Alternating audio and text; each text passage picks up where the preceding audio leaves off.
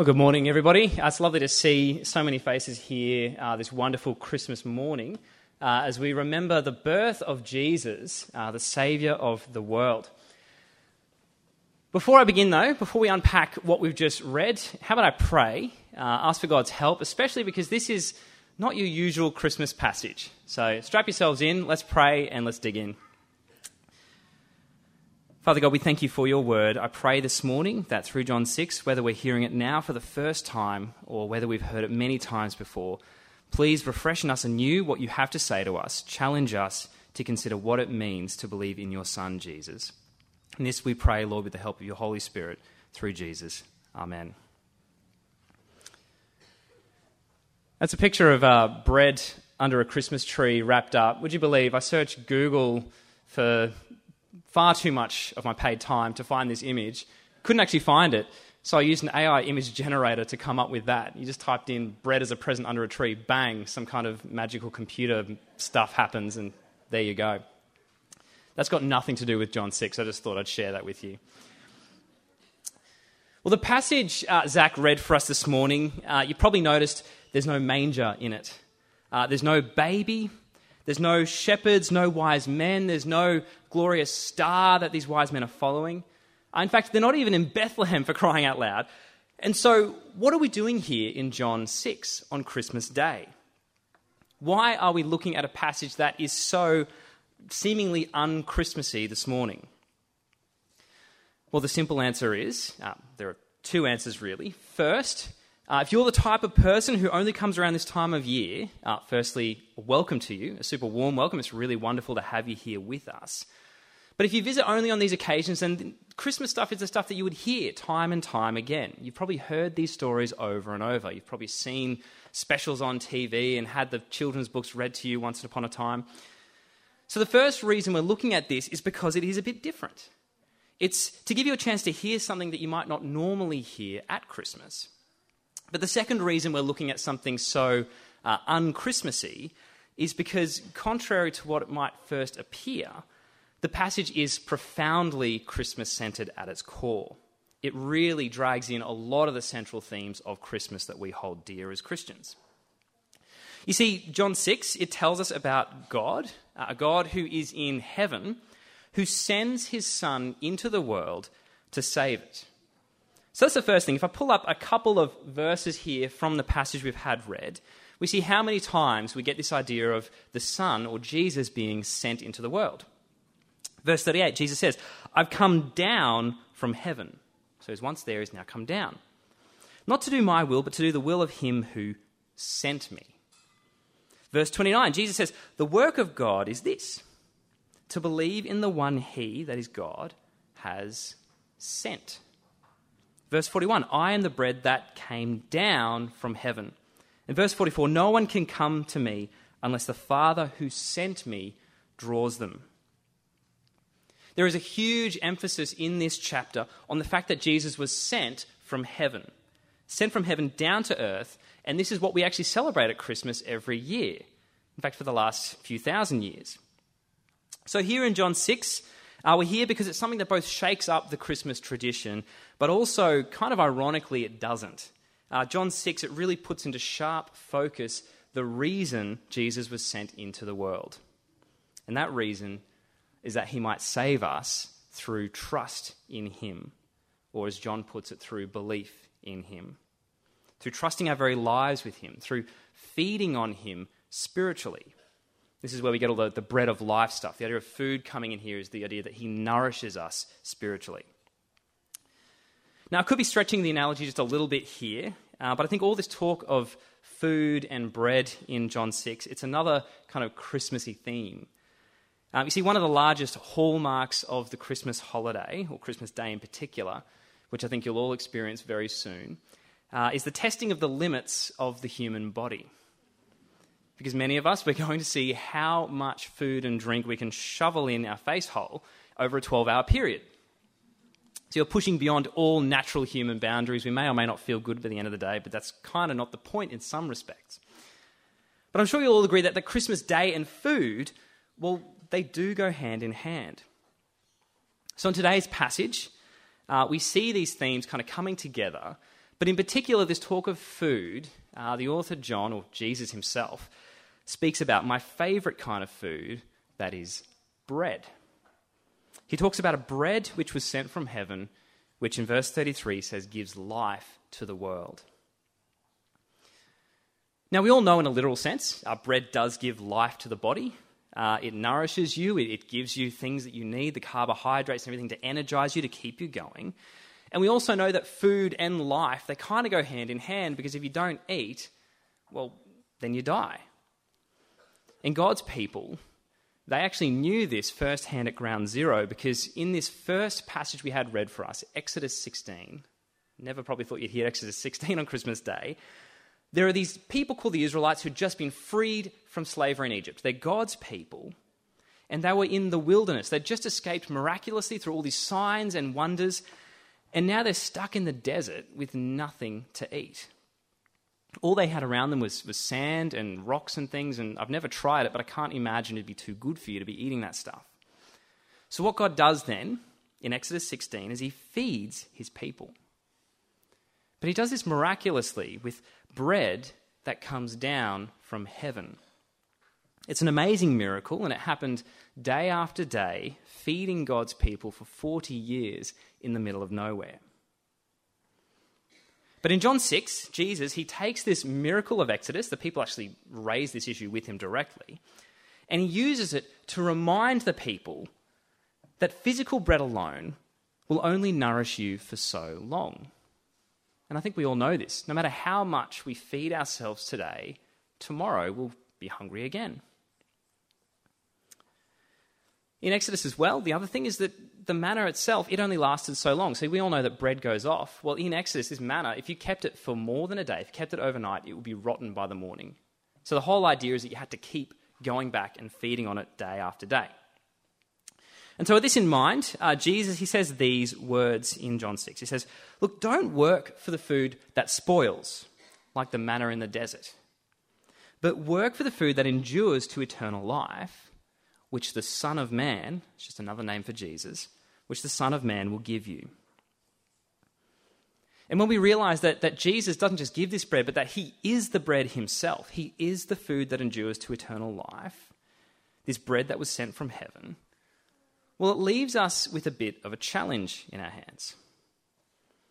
You see, unlike the traditional Christmas passages, this one doesn't leave you with just a feeling of a nice cutesy baby in a manger. This passage in John 6 actually challenges you to see the spiritual starvation that is going on in your life, to realize that you are spiritually malnourished if you do not feed on Jesus in your life. This chapter, it's an open invitation, whether or not you actually believe it, to trust in the saving work of Jesus. The whole trajectory points to belief in him. Jesus, throughout the course of this passage, he gets rid of any idea that you can be a fence sitter, that you can kind of just be meandering along and sort of searching. He says, no, you're either with me 100% or you're not. But what I want to do is we work through the passage and see how he got to this point and what this means for us. So Zach, he'd mentioned in the reading that this comes after a very, very famous part of the Bible. You may have seen this in your kids' Bibles as well, the feeding of the 5,000. It was 5,000, or at least the Bible says. I know you weren't there, I wasn't there either, but yeah, I'll take Jesus' word for it. So we have a whole bunch of people, and they witness a miracle. Right, a boy comes up to them with 5 barley loaves, 2 fish. Jesus gives thanks, he breaks it, and he turns it into the biggest banquet that you've ever seen. Everybody that day also got to test the limits of their own bodies and stomachs. You see, the people, they eat and they eat and they eat, and despite their best efforts, the cleanup crew in this story, aka the disciples, they run around with their large polyethylene bin liners and they collect 12 baskets brimming with leftovers. In our passage, it begins with a lot of people from this same crowd now searching for Jesus. They're seeking him out. They're trying to find him. They know he's gone, but they don't know where he's chuffed off to, so they're wanting to kind of catch up with him. And although these men and women are searching for Jesus, when they finally find him in Capernaum, which is on the other side of the Sea of Galilee, Jesus, for some reason, goes scorched earth on them. He unleashes on them and calls out their hypocritical motivations in their search for him. If you take a look starting at verse 24, Jesus says, the scriptures say, once the crowd realized that neither Jesus nor his disciples were there, they got into the boats, they went to Capernaum in search of Jesus. Fantastic, right? They want to find this guy. And I think, wow, I kind of go, hallelujah to that, to some extent. Because you see, when they found him on the other side of the lake, they asked him, Rabbi, when did you get here? And Jesus answered, very truly I tell you, you're looking for me, and this is the important part, you're looking for me not because you saw the signs I performed, but because you ate the loaves and had your fill. To put it plainly, he's saying, you don't care about what the miracle says about me. You don't care what this is actually pointing to. You're following me because, for all intents and purposes, I've become a walking bakery to you. What do you guys want this time? Do you want a cheese and bacon roll? A fresh croissant? What are you guys here for? Now, it might seem like it comes out of left field. They've just put in all this effort to cross the sea to find him. It might seem a little inappropriate for Jesus to just unleash on them like this, especially after they've spent all their time and energy searching for them. But Jesus' point is that they're driven by something other than a love for who he is. He digs deep and he reveals their true motivation.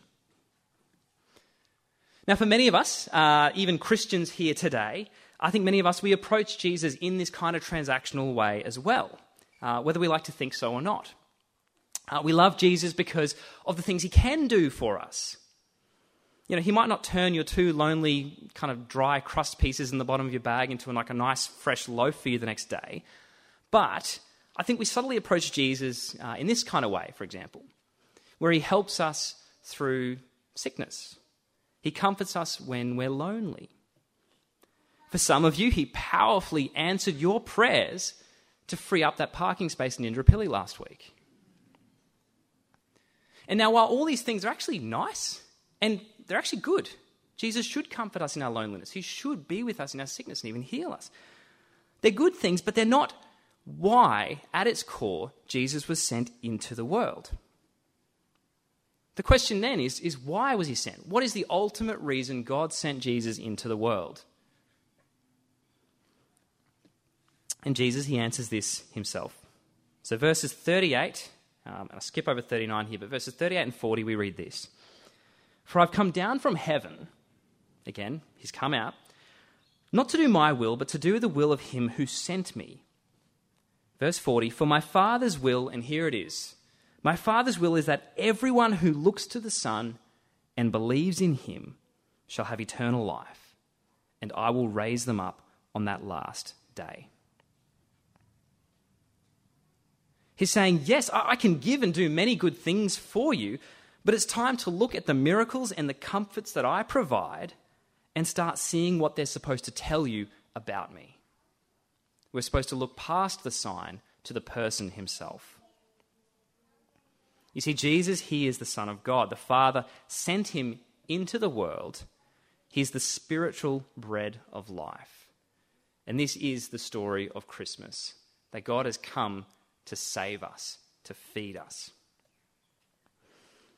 But the problem is, I think for many of you, whether you're a Christian or not, sitting here today, you might struggle to believe this. This might seem a little bit far-fetched. It might seem a bit out there, especially if your life has been a bit tricky at times. If Jesus hasn't answered your prayers and given you the comforts that you think you deserve, or whatever it is. In fact, even after the feeding of the 5,000, the people there, they deny the obvious reality that the miracle that Jesus just performed pointed to. You see, by the time we reach verse 30, the people, they respond to Jesus' claim being sent from heaven. They're a bit upset by this. They don't think he should be claiming that because in essence he's claiming to be God. And so they go, well, okay, verse 30, what sign then will you give me that we may see it and believe you? What will you do? They're saying, well, look, so you're sent from God. Hey, that's a pretty bold claim. Why not prove it? Show us a miracle, Jesus. And if you've followed along the story up to this point, we should be going, what? Were they blind when Jesus just turned 5 loaves into a feast? Have the men in black come and kind of erase their memories? What on earth are you talking about? What sign will you give? But this is the entire point. You see, these people, their hearts are so closed off and so stubborn. They're just like me. They're just like you. You see, Jesus, he knows the human heart so well that even a supernatural miracle performed right before their very eyes won't always lead them to a belief in Jesus. And arguably, I would say, even here today. You see, the roof of this building, it could be lifted off right now. Snow could start falling in here in the middle of Brisbane in the middle of summer, and you could hear an audible voice directly speaking to you. And yet I guarantee you that there will be some in this room who still won't believe. That's the nature of the human heart. In fact, I suspect that we might even see it, and 10 years from now, we'll look back on this event and justify it away, thinking, oh, there must have been something funny in my breakfast cereal that Christmas morning. You know, maybe the milk was a little off. I think I was seeing that. I don't know. But this is kind of the point. We reject the giver of life. We invent as many ways as we can to say, no thanks, Jesus. And the point is made extremely clear by the time we reach the end of this chapter, when almost everyone who was there for the miracle ultimately abandons Jesus in verse 66.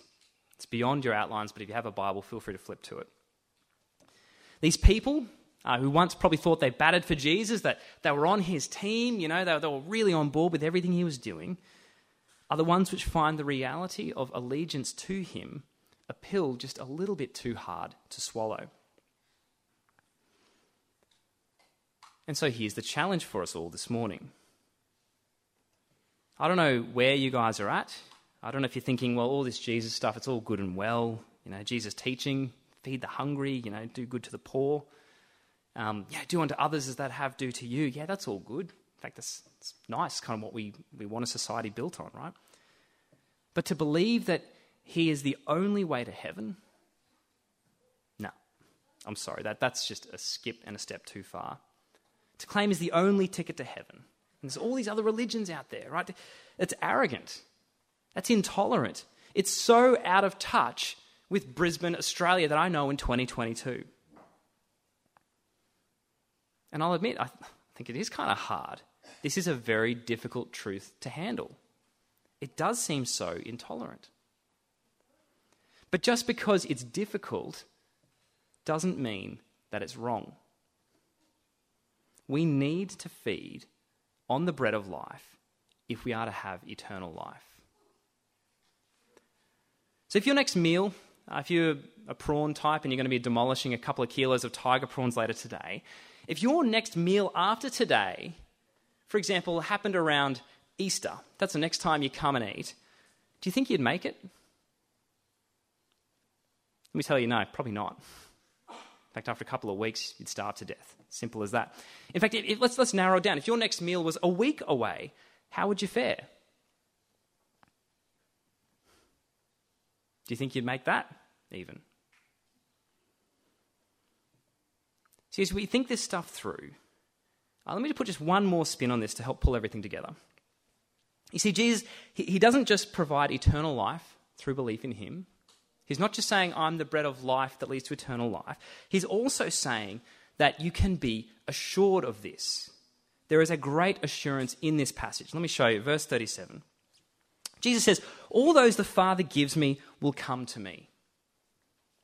And whoever comes to me, I will never drive away. You have an absolute guarantee that he will accept you. You have assurance that you are right with God. It doesn't matter what you've done in history past. You can be the worst of the worst. You can be a serial killer in a past life, and there is still enough forgiveness in Jesus if you turn to him. And the reason for this is because when you trust in Jesus, judgment day that is to come for you has already happened in Jesus. You can have an assurance to know with absolute certainty that he is pleased with you. And you might think, well, how? You might think, well, you don't need that. Or you might think, wow, I'm just too rotten of a person for this to be real. How is this possible? Well, it's possible because when you place your trust in him, your record of sin and unrighteousness, of ignoring him, of pushing him away, that gets thrown onto Jesus. it gets put onto his record, and he is treated as the sinner that you are, which is what we see at the cross. But not only this, his perfect record then of obedience is then credited to you and your account through faith. So then you're now treated not only as if you'd never sinned, but as if you are entirely righteous. You have fulfilled all the requirements of God's law that are far too difficult for any of us to handle in any second of any day. And so this bread from heaven is fantastic news to a world that is spiritually starving, a world that needs to hear this, a world that is stuck in sin. And all the carols that we sing, all the messages of Christmas that we have, those traditional ones that we haven't looked at today, they all celebrate this fact. God sending his Son to bring us eternal life through faith in him. You see, just as all the food you're going to eat later today gives life to your bodies, this bread from heaven, Jesus himself, it gives eternal life to your body and soul with full assurance. And that is something worth singing about. That is something for us to be joyful about. But the question I have for you all sitting here this morning then is this: what are you going to do about this reality?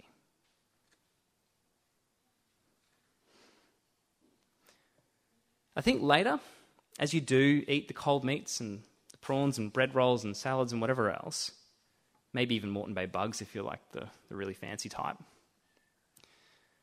I want you to consider maybe just pausing for a second as you take those bites and consider how much nourishment you can find, not just in this food, but in Jesus himself. This bread that was sent from heaven, which we celebrate at Christmas. How about I finish up? Let's pray.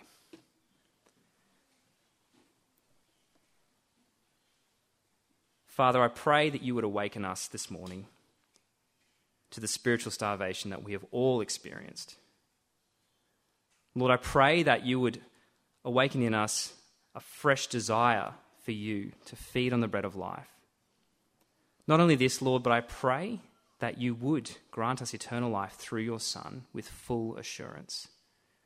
Lord, we thank you for Christmas Day where we can celebrate the sending of the Son, the Saviour of the world. And I pray, Lord, as we walk out this morning, you would challenge our hearts by your Spirit to consider all these things. This we pray in Jesus' name. Amen.